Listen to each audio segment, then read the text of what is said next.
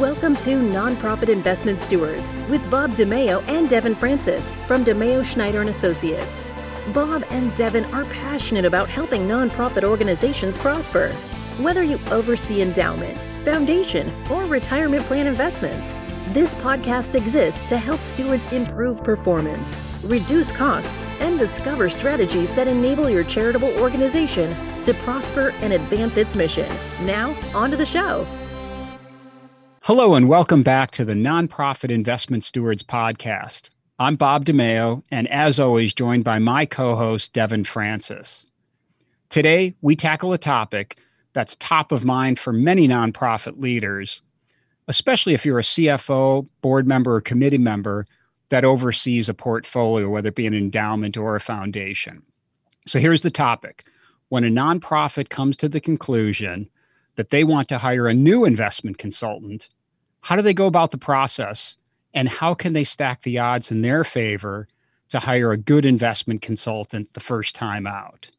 We have a terrific guest who runs an OCIO, an investment consultant search firm.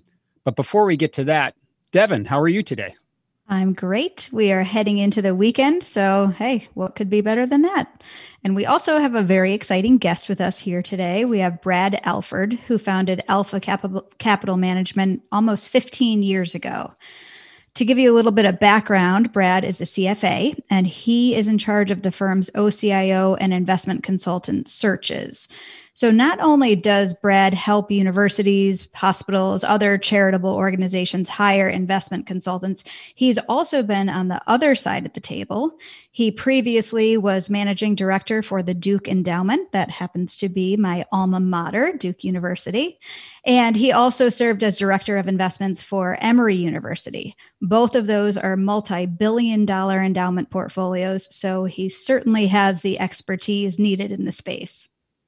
Brad, we are so glad you're joining us. Before we jump into how you and your firm are currently helping a whole variety of nonprofits, welcome. And please tell us a little bit about how and why you made the career leap from working at universities and other nonprofits to essentially advising leaders of those nonprofits. Great. Thanks, Bob. Thanks, Devin. Glad to be on your show. It has been an interesting little twist. I enjoyed my time in the endowment and foundation world, where I spent over a decade back in the 90s, and then was with Invesco here in Atlanta for a brief while, about 5 years, and then started Alpha almost 15 years ago. You know, time flies when you're having fun. Mm-hmm. About 5 years ago, a friend of mine is on Goodwill of North Georgia Charity, asked us to help them with their $100 million pool of money because they had a consultant and they weren't happy and they didn't have the staff to really look out at the consulting and OCIO world, which is almost 100 firms now that we track. And so we ran that process and really loved it, and then kind of hung up a shingle and now, fast forward 5 years in advance, that we're helping anywhere from 15 to 20 institutions per year in their searches. So it's very rewarding, and we get to meet some really smart people. And I especially love working in the endowment and foundation space, which is just incredibly rewarding. So Brad, if you had to drill down, can you pinpoint what you find to be either the most rewarding aspect or maybe even the most challenging part of being on this particular side of the business? The most rewarding, especially in the endowment and foundation space, is just, what their missions are. And so we work with everything from, universities to art institutes to like the Goodwill of North Georgia, some really interesting types of institutions that are out there, helping people on some really interesting causes. And so, the biggest challenge that I see is so many are nonprofits, and in that world, they're very limited in staff. And so they really need help. They have people knocking on their door all the time. They're not investment experts. And so they need help trying to kind of sifting through this 100 plus firms that are out there that, there are even more, but the ones we consider institutional quality, on what makes them all different and which one is going to be their best partner and truly a partner, rather than looking out for themselves, but looking out for the nonprofit. And Brad, the industry, the third-party search and OCIO search profession really seems to be picking up steam. Can you talk a little bit about, I know your firm has grown substantially, but how the industry itself and your firm has grown, and really how these board and committee members and leaders at nonprofits are leaning more and more on the profession?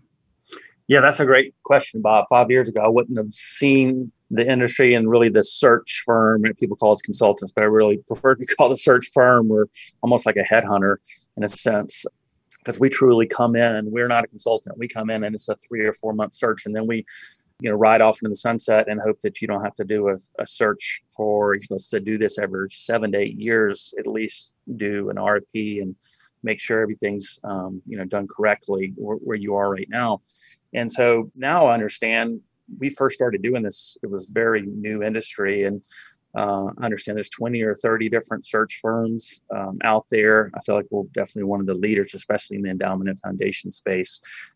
Our phone is constantly ringing. We don't market at all. And, right now we're doing 9 searches. So we're at capacity. And so it's been a great evolution of the industry. And a lot of the studies that I'm reading are saying 50 to 60% of searches are now done through search firms, an intermediary like us. And so it's really great because nonprofits, it's a big decision, and nonprofits need the help. Even though it's a brief project of 3 to 4 months, they definitely need the help to sort through this. Wow, 50 to 60% of searches go through a third-party search firm. I had no idea the statistics were that high. That's really impressive. Talk about picking up steam. So what would you say the primary value that an endowment or foundation derives from using a third-party search firm? Great question. I feel like the value we add, especially is who's out there, where are their conflicts of interest, who is actually managing money, where are their track records, are their track records real?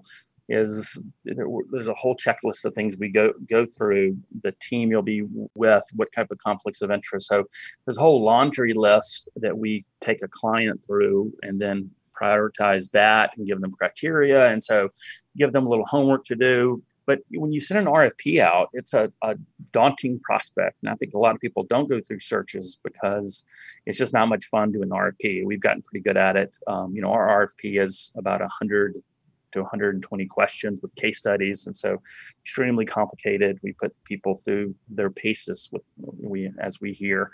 And we get back responses that typically range between 100 to 600 pages, considering all the exhibits we ask for, ADVs and performance reporting and research reports and capital markets expectations and things like that. And so most nonprofits don't have a staff that can really get their arms around that or really wants to do that and read all this material. And so, our staff, we're 4 people, we're small, but we punch way above our weight. We have our client lists, I think, are at the envy of the industry. And we're CFAs, so we understand how to look at things as well. And so it's complicated, but we really do all the heavy lifting. I think our clients are really surprised on what little they have to do. And so, and another thing we really, I think, pay for ourselves is that we negotiate fees very heavily, and we know pricing and we know what things should cost. And so I think clients appreciate that as well. Brad, you're talking a lot about the clients that you're serving, and we started off talking about universities and your background, but you work with a wide variety of nonprofits. Can you talk about the sorts of organizations that might benefit from your services? I mean, it's a huge range of them. Right now, we're doing 2 community foundations. We're doing an art institution, and we've done a lot of different family foundations as well, private family foundations. And so it ranges the gamut. It's really interesting to see children's hospitals, things that, we've helped with, but yes, in the nonprofit world, there's all kinds of different types of nonprofits out there. So it's certainly not just endowments and foundations. So logistically speaking, when you run these searches, who are you typically dealing with at the nonprofit organization? Depends on the size of the nonprofit. We've run big ones like the University of Tennessee, where it's multi-billion-dollar endowment, where we're dealing with the chief investment officer. And so the billion-dollar plus ones where they may have a chief investment officer. Berea College is another big one that we did, which was in the billions. But a lot of the nonprofits the smallest nonprofit we ever did was the Statue of Liberty Foundation, certainly our most unique, and I call it our coolest one we've ever done. And so when the Statue of Liberty calls, you jump all over that. And so they didn't have a staff. And so we always deal with the board primarily, and particularly usually there's an investment committee that we deal with. And so it just depends on the size, but the investment committee the board is always involved through this whole process. They're making the selection, the staff and Alpha Capital are really helping them, guide them where as we call it, kind of guardrails. And we give them everything they want to know on a qualitative and quantitative basis. But they have to make that decision. They ask us who we pick, and we will never answer that. We come into finals with, usually we have 3 finalists. I always think I know who they're going to pick. They almost always throw a curveball. And so our job is to just give them all the qualitative and quantitative information they could possibly, analyze and then make the decision that they will hopefully be with for the next 8 to 10 years.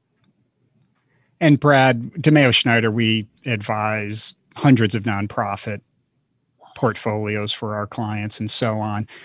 And working with the committees can be absolutely wonderful, and yet at times it could feel like herding cats. So can you talk a little bit? I mean, you really have a finite project that I'm sure if the nonprofit comes to you, they're coming to you because there's a need, there's a pain point, right? And then they need to try to resolve this in a relatively short amount of time. And you've got so many really great folks who are board and committee members, but coming from different backgrounds, different sophistication levels, and even the ability to commit time in different manners. So tell us a little bit about working with the committees and kind of channeling them. And while you're not going to give the single recommendation, but how can you keep the process rolling and really help them benefit throughout? Yeah, that's a great question, Bob, because every committee is so different. Community Foundation is a very different structure typically, or type of person than will be on a university endowment. The great things about nonprofits is that are people that are extremely passionate about being on those committees, and they're very engaged, and they vary in experience. I mean, some of the ones have big time investment titans on their committees, and some may not. That people that are not in the investment world, so there's a tremendous amount of education, and we try to help with that. But it really depends on the size of the institution, a lot on what the committee makeup looks like. But our job is to come in as compared. We have some competitors that are actually consultants that come in, and they actually want to be considered for the job as well. I mean, we come in, this is truly a project, and we partner with them. And then, as I said, we ride off into the sunset. And so, our job is to let them know the landscape, let them know everything we know about these firms. And after doing this for so many years, that we know these firms very intimately and know, where a lot of the good, the bad, and ugly, as we call it around here, of each firm. And so, it's just a tremendous amount of education with the committees. But the nonprofit world is so awesome because everyone is so passionate about what they're doing, and they're on those committees for a reason. Do you have any funny or interesting committee stories that you can share with us? Obviously, keeping names confidential. Oh gosh, committees are very different. Some have big voices on there, and some do not. But it's really not so much the committees that kind of crack me up. It's a lot of the consultants and OCOs, and depends on what firm it is. But I can tell you a funny story of now when we have these finals, they're over Zoom. The finals used to be this half a day, and it's my favorite time. So you get down to 3 firms. We typically have 6 to 8 firms in a search, and get down to the finals where there's 3 firms. And they used to be face-to-face, and now, as we all know, it's all over video. But we had a finals for a big university and big-time board, and one of the finalists was a really big, well-known Wall Street firm, remain to be nameless, but they had their chief investment officer on there, and so impressed that they invited him. And he was wearing a suit, and on the video, but he crossed his leg, and his bare knees were right there on there. So We all, after they got through presenting, we had a big chuckle of, what he was wearing underneath his coat, if anything. And so that was one of the funnier things. But certainly the finals are the finals and the finale are where people can kind of make or break themselves. I mean, they can just say one wrong sentence and the board just doesn't want to go that direction. And so can kill themselves. And so it is interesting how the finals all play out. And actually, I'd like to stay on that topic for a little while because it clearly is such a different landscape than where we were a year ago.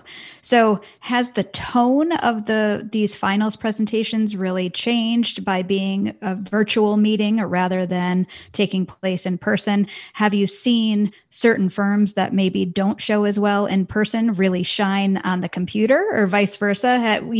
I'm interested to hear how it's different other than folks not wearing pants for the interviews. It's really evolved. When we started doing, I think we had our first finals over was in May, and boy, it was just bedlam. I mean, people couldn't figure out how to share the screen, and people's internet connections weren't good, and it was really hard, and they weren't using waiting rooms. And so other firms, we stack them up back to back to back, 3 firms, usually a break, and other firms were logging on early in order to see what the competitors were saying.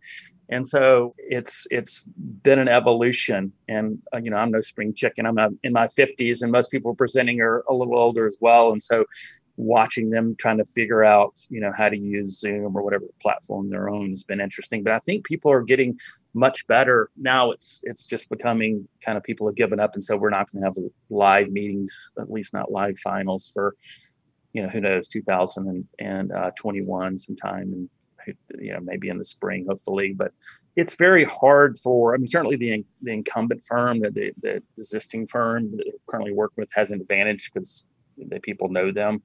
But it's very hard for a new firm to get hired. But we've certainly seen that happen. I mean, it's funny, we come in to us, people bring us in because things are not working. I mean, I wish I could say everything's wonderful and they bring us in just to check the boxes, but it's just not the case. I would say of the searches that we've done in the last 3 years, the incumbent is being fired probably 95% of the time. So I guess if you see Alpha Capital coming, then you're probably in trouble because things are not good. And a lot of it's people say it's not performance, but it's always performance. And good performance can smooth over bad kind of maybe a relationship manager or something. There's some bad chemistry going on, but bad performance doesn't matter how charming the relationship manager is. There'll usually be a change. So I don't think any firm's better on the technology side because they're a bunch of old folks like me. And so they are getting better. And it's just hard when you're trying to get a team to present and they're all at different locations. And it's just people talking over each other. But you got to do what you got to do. We're doing a search for a very large grocery store and their pension fund. And the finals were supposed to be in March, and they decided that we recently met with them. They've given up on waiting for this to go away and we can see each other face to face, but they're going to do it over Zoom. And I think people have just realized that you got to get this done. And there's just no, light at the end of the tunnel, at least so far, in having live finals again. Brad, you talk about maybe the primary compelling reason why folks would even enter into a search would be performance. And there are probably a couple of other, but maybe that's the main driver. What about the selection side? Is that the primary selection criterion? Or at that point, does everyone have relatively attractive performance? And if that's not the differentiator, what becomes the differentiator to the committee or board? Yeah, that's a great question, Bob, because I think the biggest surprise that our clients see, and we show performance, and performance is tricky. Most firms are not GIPS compliant, which is a standard where their kind of highest, kind of the gold standard of their performance has been certified that it's real, as we say, tell our clients. And there's only a handful of firms. And so you can't really judge them on performance. But I think our clients' biggest surprise is when we show performance, that everyone's within 50 basis points of each other on a 5, 7, and 10-year basis. They're all fairly close. I mean, I think our clients think they're going to find consultant or OCO that's beating everybody by 2 or 3% a year out per year. And that's just not out there. They're all running broadly diversified portfolios. And so it does have to do, Bob, with a lot of who the team is, the conflicts of interest. Are they trying to just push their proprietary product through this channel, through the nonprofit channel? And so that's very important in their investment philosophy. Maybe they're out of favor. Almost every consultant in OCO's performance is out of favor because they run broadly diversified portfolios. They have non-U.S. exposure. They have value stocks right now, which has not been the place to be. And then they're maybe heavy in, especially in the endowment and foundation world, because that's where I came from. They're running the endowment model. I mean, at the Duke Endowment, we were half in alternatives, which is, in the 90s.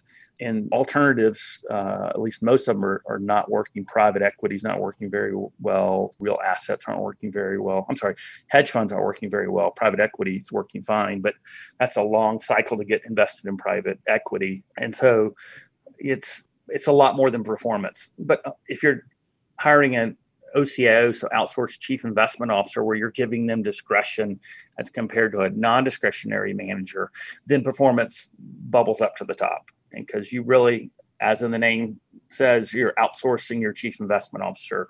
And so we focus a lot more on performance there. And I think it's a really important topic. And I think it kind of speaks to the importance of communication and effectively communicating with your clients, not you, Alpha Capital, but consultants and OCIO providers, communicating with their clients the rationale behind the portfolio positioning, what has worked, what hasn't worked. Bob and I have talked in previous episodes about the role of the consultant as educator to the committee.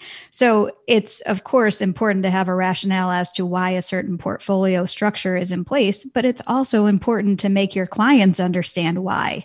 And if you do have, for instance, a value bias, okay, why has that been a headwind, but why do you foresee that headwind changing in the future? I think communicating the rationale behind the strategy is really important.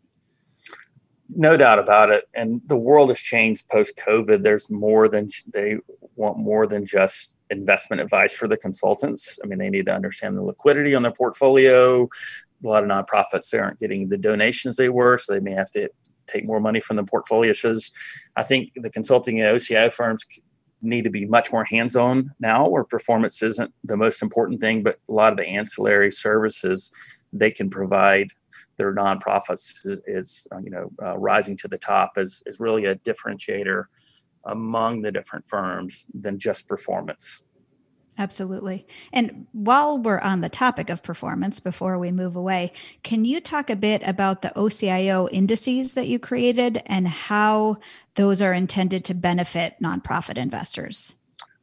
Great topic. Thank you. To put a sales pitch in here as well, not sales pitch, but about 3 years ago, we were doing an OCIO search and trying to get our arms around performance. And since a lot of it isn't DIPS compliant at this high standard that, a lot of it, they do cherry picking and what clients they have in their performance composites. And so I really thought there should be a better way to do this. And so I approached a bunch of the consulting and OCIO firms about, submitting their client on an anonymous basis, their performance and building indices. So, how as a group that the OCIO industry was doing. And the feedback I got was, yes, that sounds interesting. You should find a partner that's got a lot of data security and a big brand. And so we approached NASDAQ, and NASDAQ became our partner. And a little over a year ago, we launched the Alpha NASDAQ OCIO indices. So we've got now 10 indices. 5 of them are client type. So we actually have an endowment and foundation index. So it's just endowment and foundation institutions and their returns, as well as their asset allocation across 26 asset classes. And we now have over 700 institutions, submitting their data. And it's been quite a success. A lot of folks are starting to use it. We hope it'll be the industry standard. It's certainly headed that way. Been a tremendous amount of work. It'll be 3 years in this January from when I kind of started down this path. But we're thrilled with them, and we continue to evolve. We have risk-based indices. We have 5 indices that look at the way the assets are invested across 26 asset classes and puts you in 5 different risk buckets. Because many endowments and foundations are very different. They have very different risk profiles. One may be heavy in fixed income, one may be heavy in equities or alternatives. And so this will put you in 5 different risk indices. And so you can better compare apples to apples. And so we are thrilled that it's going so well. And we have now 25 different firms that are submitting their data. DeMayo is one of those. And so we're thrilled they're one of the firms that have done that. And it's really kind of opening it up and what we call promoting transparency. And so people really say, hey, I'm going to be transparent about my performance. And so the asset owners, the endowments and foundations can really fairly judge how we're doing, whether we're actually are we good at managing money. And so it's been great for the industry. There's still some people that are holding out and not participating, and we hope they'll get there and their clients will demand them to be in it. And so if you're an endowment and foundation and one of your consultant or OCO is not part of this, and please ask them why they're not, because we'd love for them to be. It's free for them to be in it. And so there's no excuses. So that's a little bit about the indices, but I'm very passionate about them.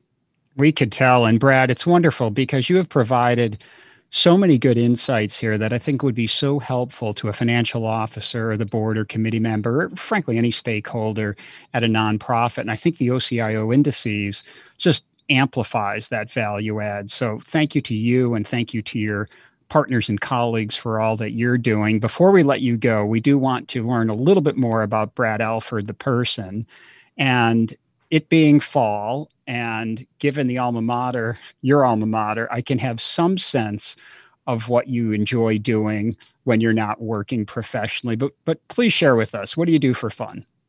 Oh, gosh. I know you were talking about my alma mater. So I'm a double Alabama grad. I grew up in Montgomery, Alabama.